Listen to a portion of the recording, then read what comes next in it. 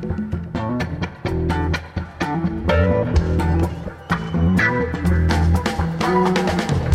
The Nation magazine, this is Start Making Sense. I'm John Wiener. Later in the show, we'll talk about Mike Davis, author of City of Quartz. He died Tuesday. But first, Stacey Abrams is running for governor in Georgia. We spoke with her about her strategy and her life. That's coming up in a minute. Stacey Abrams is behind in the polls of likely voters, which the pollsters define as people who vote regularly, especially in the last midterms 4 years ago.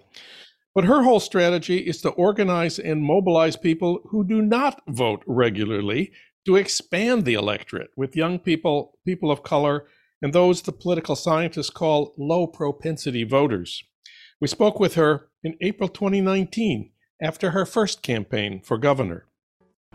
Before we talk about your book, Lead from the Outside, I want to talk about what you accomplished in Georgia when you ran for governor. Everybody I know says that if there'd been a fair count, you would be the governor of Georgia right now. But you did accomplish, anyway, some amazing things in that race. So first I want to talk about the votes you got, despite the votes you weren't allowed to get. How did your vote compare with other Democrats in recent history? So we received more votes than any Democrat in Georgia history, including President Obama, Secretary Clinton, any Democrat who's ever run. We were only under by 54,000 votes, but what I was so excited about was the composition of the electorate. We tripled Latino turnout. We tripled Asian Pacific Islander turnout. We increased youth participation rates by 139%. We increased black turnout by 40%. But to put that in context, in 2014, 1.1 million Democrats voted altogether. In 2018, 1.2 million black people voted for me. And we centered communities of color. We centered marginalized communities. We talked about their issues. And I was told that that would be to the detriment of my ability to secure white votes. And I actually received a higher percentage of white votes than any candidate in Georgia, any Democratic candidate in Georgia since Bill Clinton. How did you do it? Well, one is that I believe what I say. I believe diversity matters, and I think it's an active responsibility. It's insufficient to say you want something to be so, but you don't find your own responsibility to make it happen. And so our campaign was grounded in talking about identities, but never as an exclusionary principle. People vote, people participate when they think they can be seen. And my job was to show up in places to have either firsthand knowledge or have a supporting team that could help me understand what concerns were animating those communities, or worse, what concerns were keeping them out of the body politic. And we built a campaign around creating access and creating a pathway for their participation. And it worked. And the work that went into this wasn't just one campaign for governor. No. So one thing I talk about in the book, and Lead from the Outside, is the responsibility to build, that systems don't just come into being, and therefore dismantling those systems or creating your own systems also require intentionality and thoughtfulness and infrastructure. And I, by my nature, am a systems person. I believe that democracy should be vibrant and engaged, but I also believe that poverty is immoral, and I believe that communities are too often kept distant from their power by being convinced that their power doesn't exist. And so I've spent the last 45, so let's say between 1 and 5, I was probably not as active. But I've spent most of my waking life thinking about how do you get more people to the table? How do you get more people engaged? And in the last 20 years, I've been able to put that into practice through my work in the private sector, the nonprofit sector, and certainly the political sector. You have a really important section of your book on how to fight for groups of which you are not a part. And of course, we have to do this because we need allies if we're going to win. But it's hard to do that right. You say empathy is not enough. What is your approach? I think you have to have understanding, but you also have to lift up those who actually have those experiences. Sometimes empathy gives us an excuse. It lets us think that because I have something similar in my background that I now know what you know, and I know what you need. And that's when allyship becomes patronizing. What's more important is creating space for the people who actually have those experiences to do something about it. So, for example, when I became Democratic leader, I took over a caucus that had very few staff, in fact, almost no one. And I was building a staff, but I built a staff that looked like me and looked like people I know, so it was black and white. And I took myself to task that in a state that was quickly diversifying, where Latinos were becoming nearly 10% of the population, where Asian Pacific Islanders were growing in force, I had a responsibility to increase their access. And so I created an internship program to bring them on board initially, and then I found the monies necessary to hire them. I hired a young Palestinian woman to be my executive assistant because I could not speak authentically about engaging the Muslim community and not find space for their employment. And these are all people who were absolutely qualified for the jobs they had. But I had to be intentional about creating space so they had a platform to do the leadership they needed to do.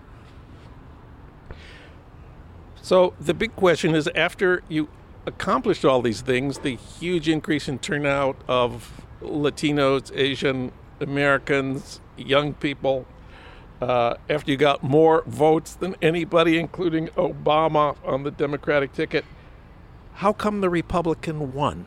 And because I was running against a cartoon villain who was the referee, the scorekeeper, and the contestant.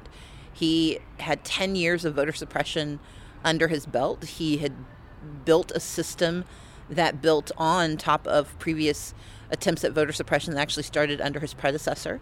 And he manipulated the laws, aggressively enforced and selectively enforced those laws. He failed also to do the fundamentals of his job. And so we had this marriage of incompetence and malfeasance that allowed him to suppress access to the vote. I cannot prove empirically that I would have gotten every one of the votes that were suppressed. But if you look at the demography of those votes, if you look at the intentionality of his actions, I think it's a really good guess. So let's talk about Fair Fight Action. So Fair Fight Action was born of my frustration, my disappointment, but also my anger. Democracy is ours. I am an American. I am entitled to have my voice heard.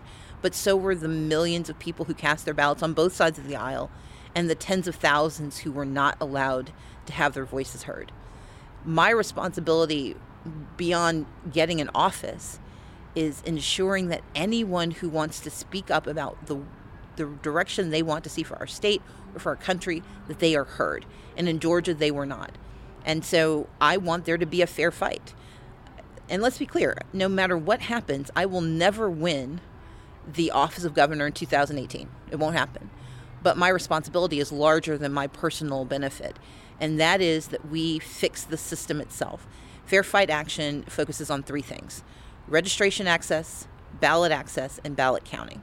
Making sure that you can get on the rolls, you can stay on the rolls, you have the ability to actually cast a ballot. They don't close your precinct or deny you access to an absentee ballot, and that your vote counts once you cast it. And we're going to do that through litigation, through legislation, and through advocacy work. And where do we stand on that today? So the litigation is ongoing. We are currently in a tete-a-tete with the Secretary of State in the governor's office, or technically the Secretary of State's office in the state of Georgia. They are seeking to dismiss our motion. They're seeking to dismiss our lawsuit with a motion to dismiss. We will keep fighting. We believe we will be successful. We have been fighting a terrible bill that has moved through the legislature and sits on the governor's desk that will allow him to spend $150 million more than has ever been spent by any state on voting machines. And he's likely to purchase machines that are known to be flawed, known to be hackable, known to be vulnerable. They've been called the worst voting machines out there.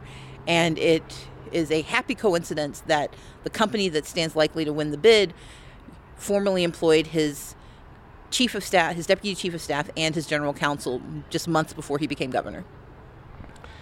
Now, you're an attorney. You graduated from Yale Law School.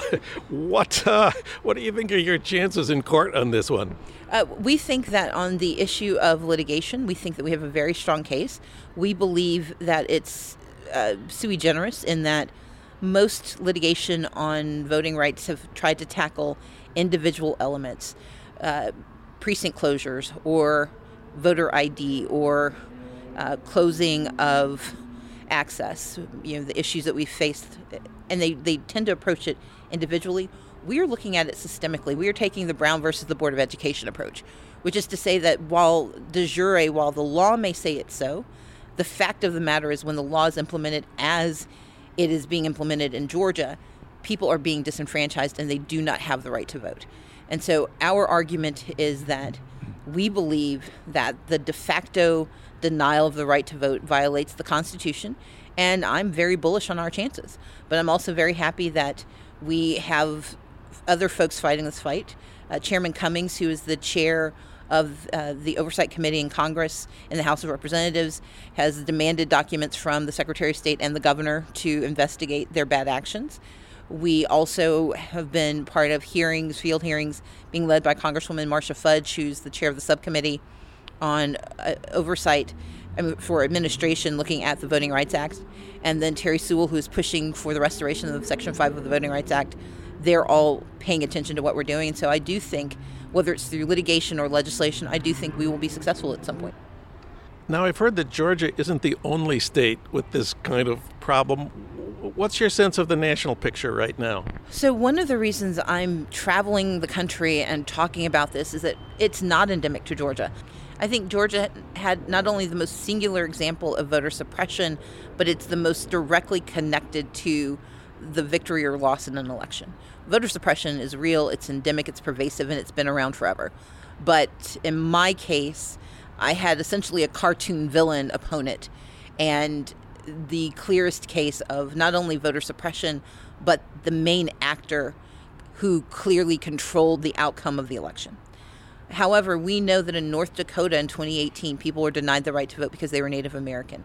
We know that in 2016, if you lived in Wisconsin or Michigan, there were efforts at voter suppression that were incredibly successful. We know that in Florida, there is a perennial issue with whether or not votes count. We know that in Texas and in North Carolina, voter registration, which is the predicate to being able to cast your ballot, has been made nearly impossible by third parties in Texas and been made very difficult in North Carolina. And across the country, including in California and other places, there are methods of voter suppression that are insidious and almost invisible to the eye unless you're the person trying to vote. And so my responsibility is to use Georgia as an object lesson. And because this is my state, to use our opportunities to try to solve it in Georgia. But we filed a federal lawsuit because our success in Georgia will affect the rest of the country. So let's talk about your book, Lead from the Outside. It has exercises. In the first one, you call an ambition exercise. How come ambition is number one? Because ambition is the foundation for leadership. You have to want more. In fact, the title of the chapter is Dare to Want More. And if you're from the outside, and marginalization happens in a lot of ways. You can be from the outside because of race or gender or ethnicity or religion or class or simply, because you're just different than those around you. But whatever keeps you outside of the normative power structure, to get inside, you've got to have a reason. And we often mistake dreams for ambition. Dreams are things that make you happy, but you can forget a dream. In fact, we often forget our dreams. Ambition animates you, it fires you up, and it's unsettling. But we have to then harness it. And the challenge is that if you're from the outside, you're rarely taught how to harness your ambition. If you come from a powerful family, if you come from a power structure that validates your every thought, then there are systems in place to help you turn ambition almost automatically into action. But for the rest of us, we have to have an architecture. And that means we have to know what we're trying to get to.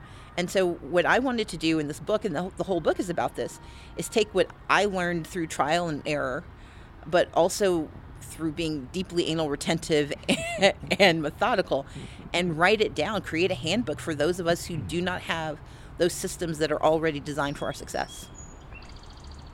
And the bird agrees. Birds are chirping with happiness. One of the surprising parts to me about your book is the section about the hack. You say that you have been a good hacker. This is kind of surprising. What do you mean?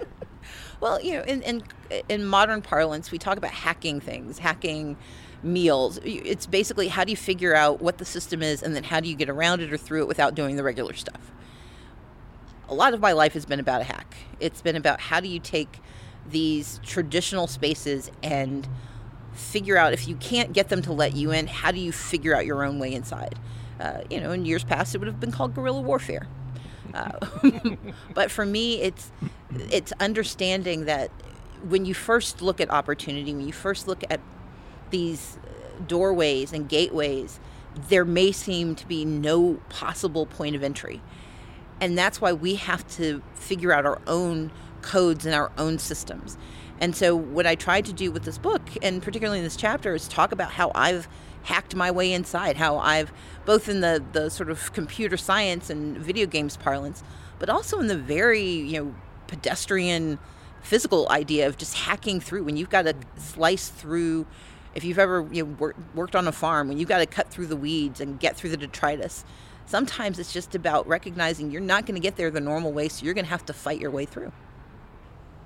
In your book, you say you reject the idea of work-life balance.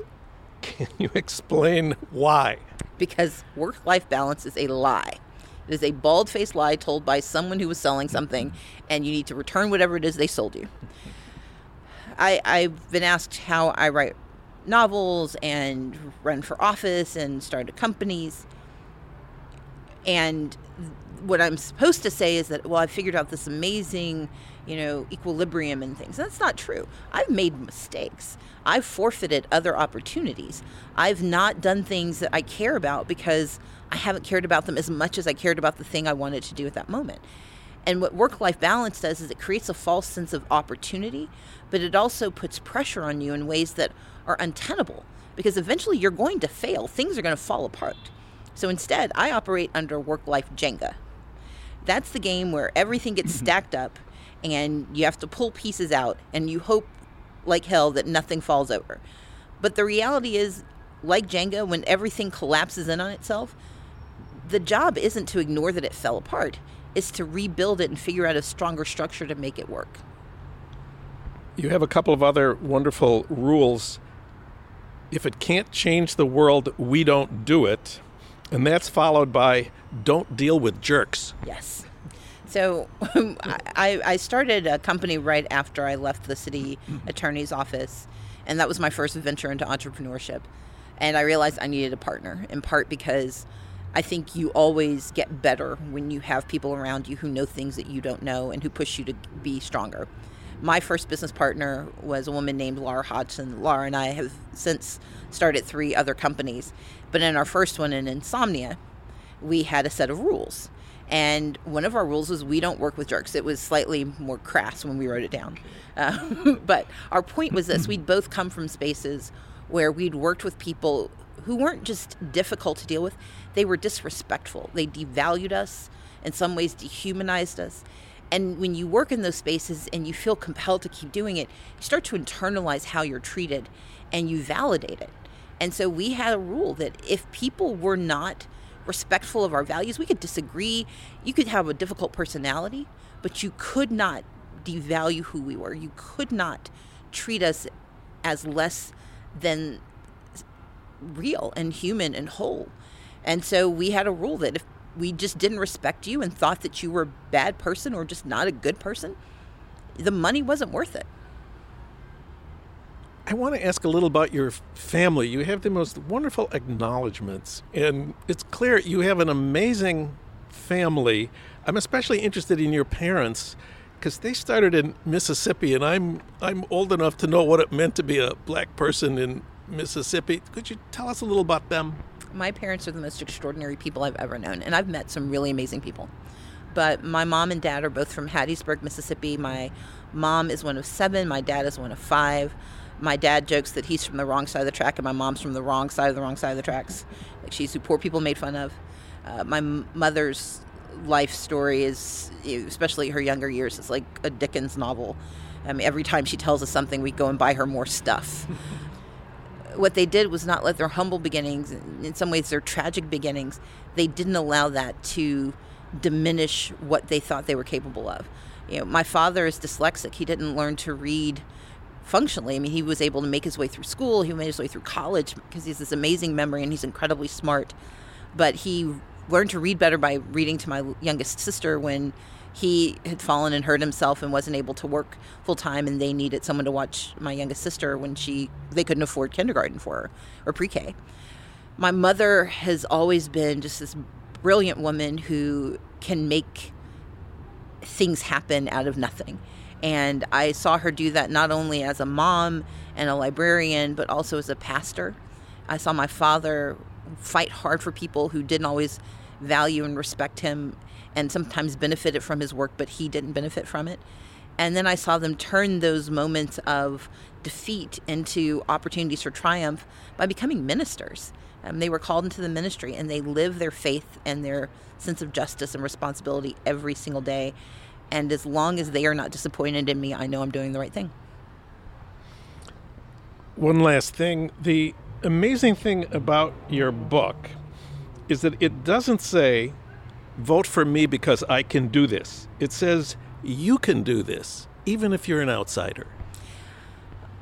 I wrote this book in part because I was giving talks to different groups. I was actually in the middle of my campaign. I just started my campaign for governor.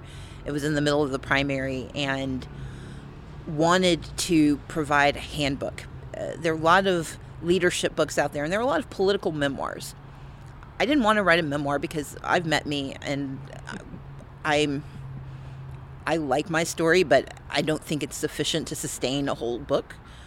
But I think there were things I did that positioned me to be the first Black woman to be a nominee for a major party for governor. I knew there were things I had done that allowed me to help start companies that were helping women and people of color and other communities access capital. I'd started this voter registration organization that had registered by the end of 2018 more than 300,000 people. There were things I knew, but I also understood that knowledge in my head wasn't helping other people, and that one-off conversations were inefficient, and I really value efficiency. And so for me, this was really about enlarging the army of people who can be successful, especially those who discount themselves before anyone else can.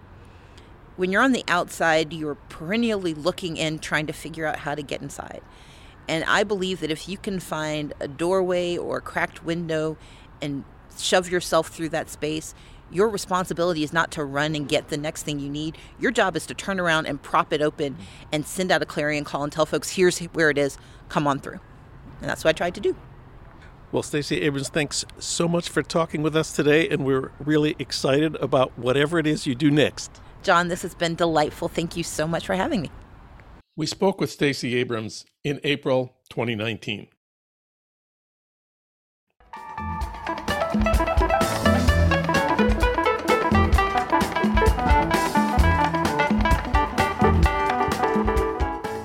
Mike Davis died October 25th after a long struggle with esophageal cancer. He was 76. We were friends for a long time and co-authors of the 2020 book, Set the Night on Fire, L.A. in the 60s. And, of course, he was often a guest on this podcast. Mike, of course, is best known for his 1990 book about L.A., City of Quartz. Marshall Berman reviewed it for The Nation. He said it combined, quote, the radical citizen who wants to grasp the totality of his city's life and the urban guerrilla aching to see the whole damn thing blow. And the whole thing did blow 18 months after the book was published, when the Rodney King riots broke out in L.A. in 1992. Frightened white people rushed home, locked the doors, and turned on the TV news. But Mike was driving in the opposite direction with a friend. They parked, got out, and started talking with people in the streets about what was going on. Then he went home and wrote about it. Mike was a 60s person, but he didn't come from a liberal or left background. His father was a meat cutter and a conservative. And as a young patriot, Mike briefly joined the Devil Pups. That's the Marine Corps' version of the Boy Scouts. His life was changed by the Civil Rights Movement. In 1962, when he was 16, a black activist married to his cousin took Mike to a protest organized by CORE, the Congress of Racial Equality, picketing an all-white Bank of America branch in San Diego. Soon he was volunteering at the CORE office there. He started college at Reed, but left to go to work full-time for SDS, Students for a Democratic Society. As an SDS organizer in the late 60s, Mike was part of the largest mass arrest in the history of 1960s protest. This was at Valley State, now called California State University, Northridge, in 1969. There, 286 people were arrested after a peaceful sit-down of 3,000 students protesting the school banning all demonstrations, rallies, and meetings. 45 years later, he said, "What I remember most vividly about the arrests was the ride to jail in a police bus. The girls started singing, 'Hey Jude, Don't Be Afraid.' I fell in love with all of them." City of Quartz, of course, was his masterpiece. Published in 1990, it opens with a description of a visit to the ruins of the socialist city of Llano del Rio, founded in 1914 in the desert north of L.A. There, on May Day 1990, Mike finds two 20-something building laborers from El Salvador camped out, hoping for work in nearby Palmdale. "When I observed that they were settled in the ruins of a Ciudad Socialista," he wrote, "one of them asked whether the rich people had come with planes and bombed them out. Then they asked what he thought of Los Angeles. Quote, I tried to explain that I had just written a book, ... And then you turn the page to chapter 1, the unforgettable Sunshine and Noir. After City of Quartz, everybody wanted Mike. Adam Schatz wrote in 1997 about how phoning Mike Davis is a good way of getting acquainted with his answering machine. Sitting on his porch on a warm evening, I understood why. The phone rang incessantly, and Davis never once rose from his chair. The calls lasted from morning to midnight. It might be the photographer Richard Avedon or the architect I.M. Pye with a request for one of Davis's legendary tours of L.A. It might be a Danish curator mounting an exhibit on the postmodern city, an organizer with the Hotel Workers Union, or a student at UCLA's Cesar Chavez Center. Mike turned down most invitations to speak. I remember his daughter, Roisin, telling him in 2014, Dad, you really should reply to that invitation from the president of Argentina. And Mike saying, if I'm not replying to the Pope, I'm not replying to her. He had been invited to the Vatican after the publication of his book, Planet of Slums. But he did accept some invitations. At UC Irvine, where we were colleagues in the history department for most of a decade, I gave a lecture in his course to cover for him the day he was away speaking at an anarchist convention in Palermo. Mike didn't like being called a prophet of doom. Yes, LA did explode 2 years after City of Quartz. Yes, the fires and floods did get more intense after Ecology of Fear. And of course, a global pandemic did follow his book, The Monster at Our Door. But when he wrote about climate change or viral pandemics, he was not offering a prophecy. He was reporting on the latest research. After COVID hit, we did several Nation podcast segments about it. He told me at one point, I've been staying up late reading virology textbooks.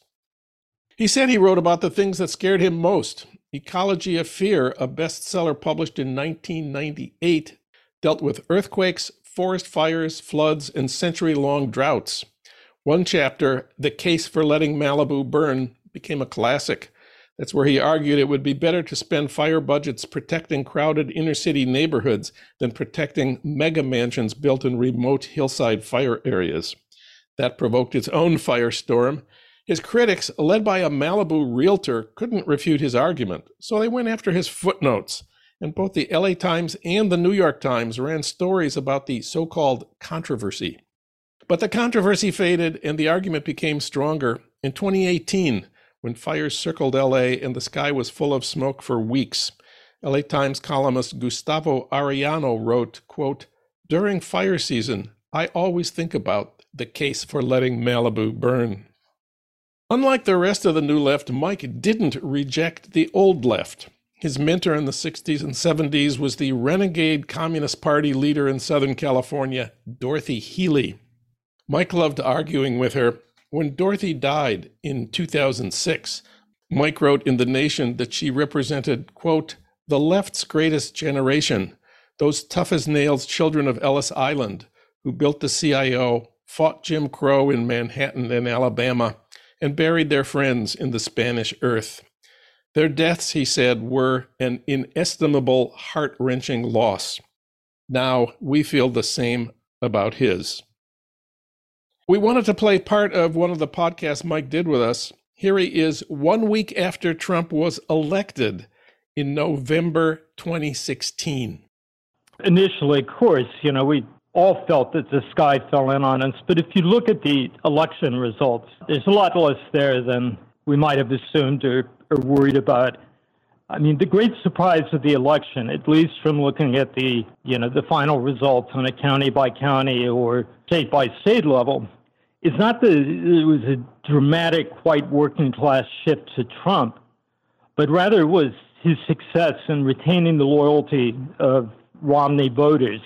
And as many people may know, his final vote, most places, was about the same as Romney's, and the national total was about the same. And the key factor here was not so much the economic populism, but the cynical covenant that he made with religious conservatives after their hero Cruz was defeated in the primaries. So the Christian right was given a free hand to draft the party program at the platform at the convention, something of a dream platform. And then he chose one of their great popular heroes, Pence of Indiana, as his running mate. And if you read the religious right websites or statements by the key people, they make it clear that this was really seen as a last stand for right to life, especially the control of the Supreme Court and a final opportunity to reverse Roe versus Wade. And this may explain some of the more counterfactual results of the election. For instance, that Clinton underperformed Obama by 8 points amongst Latino Catholics, for example. I love that line of yours about the cargo cult of jobs in the Trump campaign, jobs falling from the sky in answer to the prayers of the believers on the island. How long do you think it will take Trump voters to see that Trump is not going to bring back those good manufacturing jobs? Well, there are, of course, explosive contradictions in Trump's platform, and it's difficult to see how the so-called movement conservatives or institutional Republicans are going to vote for the kind of deficit spending that would be required for a big infrastructure program or jobs program at the same time while dramatically slashing taxes for the upper tax brackets. From the data I've seen, the defection of white working class Obama voters to Trump was mainly a decisive factor in a lakeshore rim of counties along the southern shore of Lake Erie, southeasternmost county in Michigan, Ohio, and in Erie, Pennsylvania. And this is an area that's experiencing right now, as people have read from various accounts in the paper, a new wave of job flight to Mexico or the American South. But in other places, other parts of the Rust Belt, whether we're talking about the Piedmont textile and furniture towns of the Carolinas or the Anthracite Valley areas of Pennsylvania, the defections from the Democrats, of course, took place a while ago, even a long time ago, going back to 2000 election. And I think the media, to some extent, has conflated these two phenomena, that is the defection of Obama blue-collar voters with the vote of blue-collar whites who'd already endorsed Republicans. Trump had famously the highest unfavorability ratings of any candidate in history, but it seems like a lot of the people, or at least some of the people who viewed him unfavorably, nevertheless voted for him. What do you make of that? Well, the Edison exit polls show that about a fifth of his voters, and that's about 12 million people, reported an unfavorable attitude toward him, but voted nonetheless. So how this breaks down, I mean, many of these might have been religious conservatives who had supported Cruz, but were voting, in fact, for the platform and for Pence, not for Trump. But also, I think there were a lot of people who just, wanted to see what was inside Pandora's box. They pushed the red button, in protest against Washington and elites. I think some people literally voted for chaos out of desperation or because they saw no other way to lodge a protest. Trump's policies are nowhere as near as improvised or incoherent as they're often made out to be. To an uncanny extent, he embraced the politics that Pat Buchanan has argued for almost 40 years, in which Breitbart has become the megaphone for. Policies as close to an American fascism as he'll ever get. But the insuperable obstacles to this are that none of the institutional Republicans in Washington are going to go along with the economic nationalism part at the end of the day. It cuts directly, of course, against the interests of their corporate sponsors. You think the real revolution in American politics this year was not Trump's? No, I don't think so at all. And I think the emergent phenomena that's most important has been the dramatic downward mobility of college graduates, including the children of new immigrants and working class families. That's the new economic distress that has found a political expression through the Sanders campaign. And there's simply no way that Trumpism is going to unite that kind of economic discontent with the concerns of older white working class voters. Mike Davis analyzing Trump's victory 1 week after Election Day in November 2016. Mike died Tuesday, October 25th.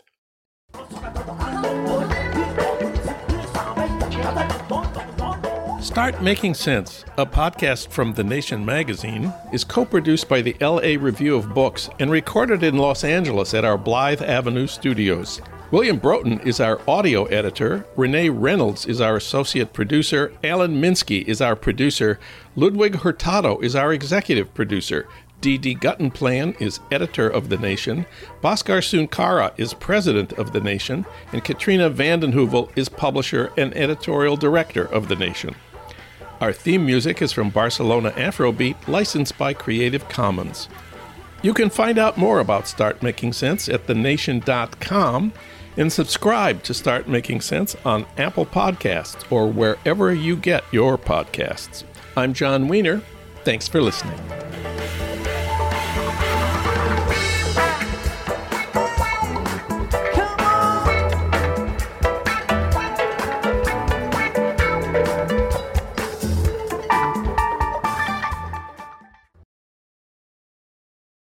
Spring? Is that you?